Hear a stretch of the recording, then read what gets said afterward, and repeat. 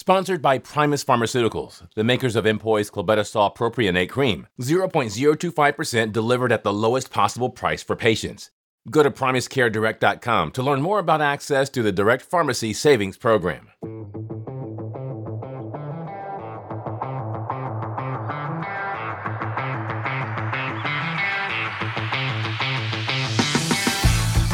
You're listening to the Derms and Conditions Podcast. Welcome to another edition of Derms and Conditions Podcast. I'm Jim Del Rosso, dermatologist in Las Vegas, Nevada, and always happy to present a podcast. But today I'm extra happy, I have to say, because I'm talking with someone I've known for a long time. I have great respect for. We have, I think, a very good professional and personal relationship. He may counter that during the discussion. It's Dr. Leon Kirsick, who's well known to most of us, if not all of us, in dermatology. He's a clinical professor of dermatology at Icahn School of Medicine, Mount Sinai in New York City. He has a busy private practice in Louisville, Kentucky, where he also runs a very active research center. And he's had a lot of experience in trials, many areas in dermatology, but a lot with psoriasis, which is what we're going to be talking about today. So, Leon, it's great to have you today. Thank you, Jim, and thank you for inviting me. Good to see you. Yep, always good, right? So, Leon, it's not that long right now that atopic dermatitis has been trying to steal the thunder from psoriasis in the headlines with regard to new treatments, especially systemic treatments, but also topical treatments. But there are a lot of new developments in psoriasis, systemic agents, a lot with the biologics, which you've studied and educated about. But we can't forget about topical treatment. You know, topical treatment is still a significant part of managing these chronic inflammatory diseases. So how often would you say in your practice you see a patient that you're only managing with topical therapy initially and even for a prolonged time during the management of their psoriasis? So you're looking at more the mild, low-end, moderate cases to mid-moderate cases of psoriasis. How often are you seeing that now in your practice? So, Jim, honestly, topical treatment is our business. As dermatologist, I see myself skin specialist, and topical treatment is the mainstream treatment of what we do every day. Now, using as monotherapy, using in combination with biologics, combination with other systemic diseases, but we use topical treatment all the time. Every patient leaves my office with a topical treatment prescription. That's the bottom line, because even if we start them on a biologic, you still have to give them a topical until we get that biologic going, right? So as monotherapy, to answer your question, all the time, because most of the psoriasis that we see, remember, is mild to moderate. Almost 80% of all psoriasis patients have less than 2-3% body surface area, which they certainly do not qualify for systemic treatment. As you know, from third-party payers' perspective, they have to have at least 10% body surface area to get systemic treatment, or some special difficult areas to treat, even if it's less than 10%, to qualify for biologic or systemic treatment. So the bottom line is most of our patients are ending up with topical treatment.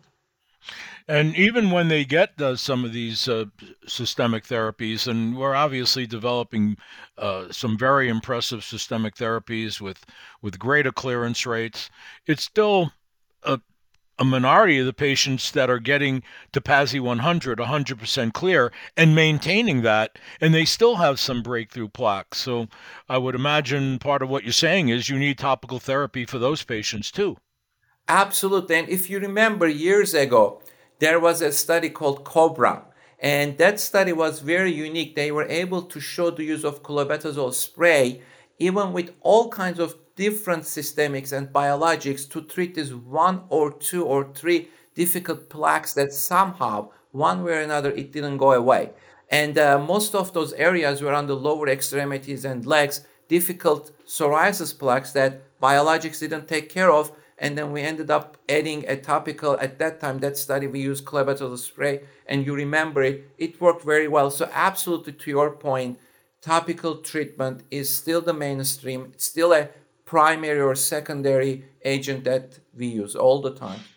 I like to think like rock and roll, it's here to stay, right? And Yes, interesting thing about that Cobra study, it was real world. So it was showing it was a large study with a lot of patients. It was showing that this is what we deal with in the real world, which is somewhat different than studies in many ways, correct? absolutely. And I have a couple of studies recently that we did oral apremilast to show how topical treatment, we used one case betamethasone combination with the calcipitrione. At one point I used an Ambrel plus the ointment formulation of the combination recently with apremilast and the foam combination of betamethasone and calcipitroin, and we saw the impact, the additional help of the topical treatments to the systemic treatments. Either it makes the systemic treatment work faster, or sometimes helps maintain the systemic treatment in a better way over a year or so.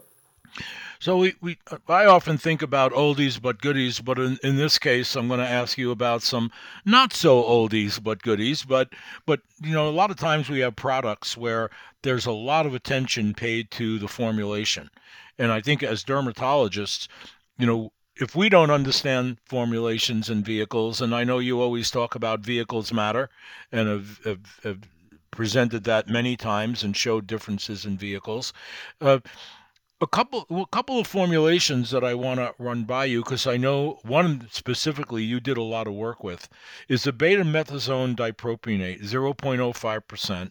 It's an emollient spray, and it was formulated very uniquely to actually deliver the the active agent, the corticosteroid, so that it maintained levels within the epidermis and dermis, but had less, or not, I don't want to say no, but less systemic exposure when you look at the Franz cell assays. Can you talk about that formulation, because it is out there?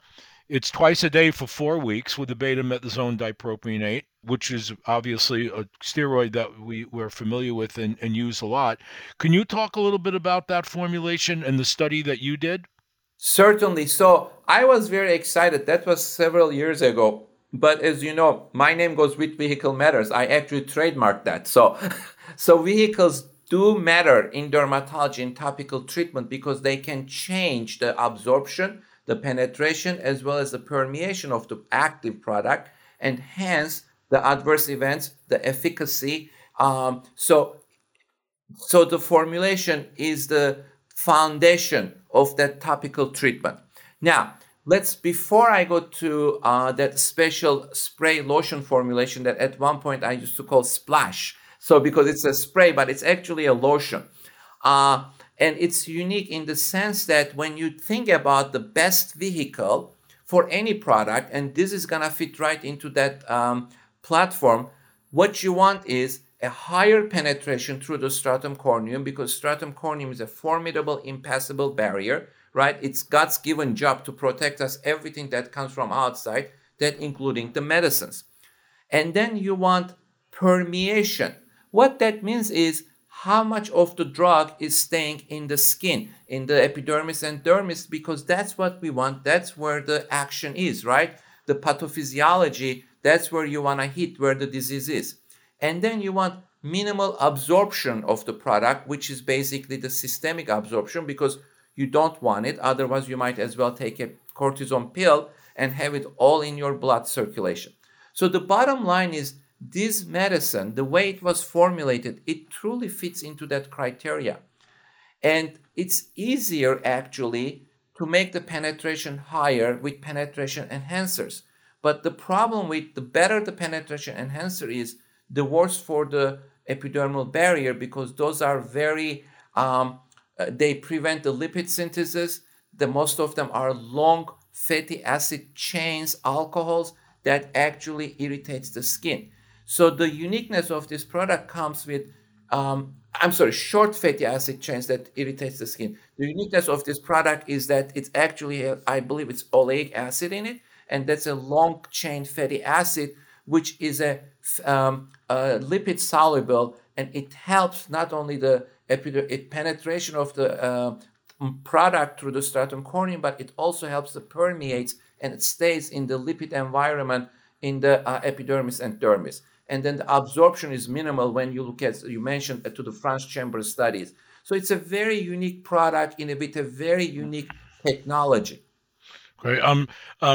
Tapping your brain and your memory. I've read that paper recently, and correct, it's oleoyl alcohol that you looked at a lot of different penetration enhancers, and the idea was to get around, like you said, the short chain alcohols, which tend to be irritating and actually are associated with the stinging, of a lot of the products that were formulated to give you greater potency, but the problem was more stinging and burning. And then high concentrations of propylene glycol, which were used in a lot of the augmented betamethasone and other formulations, where you're giving 25, 35, 50, some formulations up to 70% propylene glycol. I hope you have a patch test clinic close by, right, in that situation. So I think the idea was to circumvent some of those penetration enhancers that were not so barrier friendly and user friendly to the skin, So just one point to your point, Jim. We have so many generic topical steroids, right? Because it's the easiest to make and it's the easiest and cheapest to test. I think some of us, still actually most of us, don't realize how easy it is to create and bring to market a generic topical steroid because of the rules and regulations. All you have to show is the whitening of the skin on the test on your forearm, and you measure that whitened area, and that actually gives you, because of the vasoconstriction assay, that gives you that comparison to the reference product, right? And that's so easy to do it. How do they do it? They dump a lot of penetration enhancers. The cheapest, easiest one is propylene glycol, as you mentioned, 60-70%. So they achieve that whitening area that should be comparable to the reference product. However, there is absolutely no consideration to the formulation and the adverse events or the clinical efficacy when we do tests for the generic topical steroids, and you end up with a lot of irritation. You're talking about the vasoconstrictor assay, which has some degree of subjectivity because of the visual assessment of the whitening, and had been correlated with potency over the years. But what's interesting about this betamethasone dipropionate emollient spray is that on the vasoconstrictor assay, it clocked in as a mid-potency corticosteroid, but in a 2-week comparative study, it showed efficacy that was essentially the same as betamethasone dipropionate 0.05% lotion, which is a super potent corticosteroid.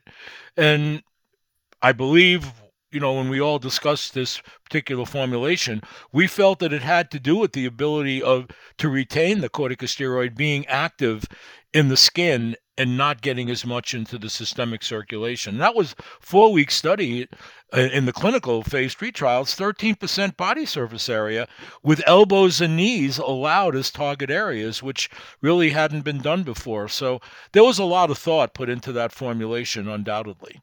Absolutely. And actually, again, that brings us the importance of the formulation, how you can change the potency. And just because you have a higher potency doesn't mean that you're going to have the HPA axis suppression or the adverse event. So it was very unique with this formulation. And if I remember correctly, they also had some data on bony areas, and the elbows and the knees, which are really difficult to treat. And they had very successful treatment on the elbows and difficult areas to treat on the elbows and knees, if I remember correctly. That's correct. About 1 out of 4 patients had elbows involved, and about 10 to 15% had knees, and they allowed those to be target areas of assessment, which in most topical corticosteroids, even the super potent agents, hadn't been done before. So they took some steps, and they got it out there on the line and was able to show the efficacy and also very good tolerability. So I think that's really important when people are thinking about, in addition to having a spray formulation, which may have some advantages in certain cases. In addition, that you have something that's well tolerated, that has a profile that was well studied. It's not just, hey, we're in a vehicle that your patients are going to like the way it feels. There's some scientific data behind that vehicle formulation. And thank you for doing that, because you were pivotal in that. So, Leon, I'd like you to hang tight right now while we get in a word from our sponsor, and we'll get back to this great conversation. Sponsored by Primus Pharmaceuticals, the makers of Cernivo, betamethasone dipropionate spray, 0.05%, a spray lotion formula delivered at the lowest possible price for patients. Go to PrimusCareDirect.com to learn more about access to the Direct Pharmacy Savings Program. There's another formulation that is interesting, because we inherit a lot of these products down the line. And for example, clobetasol propionate, 0.05%, twice a day, super potent steroid, a lot of formulations. You mentioned one with the spray earlier.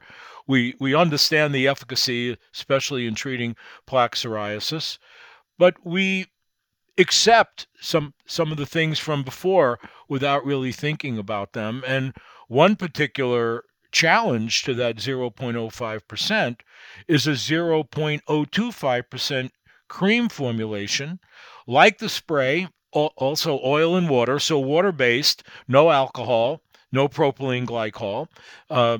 And they were actually able to show that they had efficacy in a maximum use study.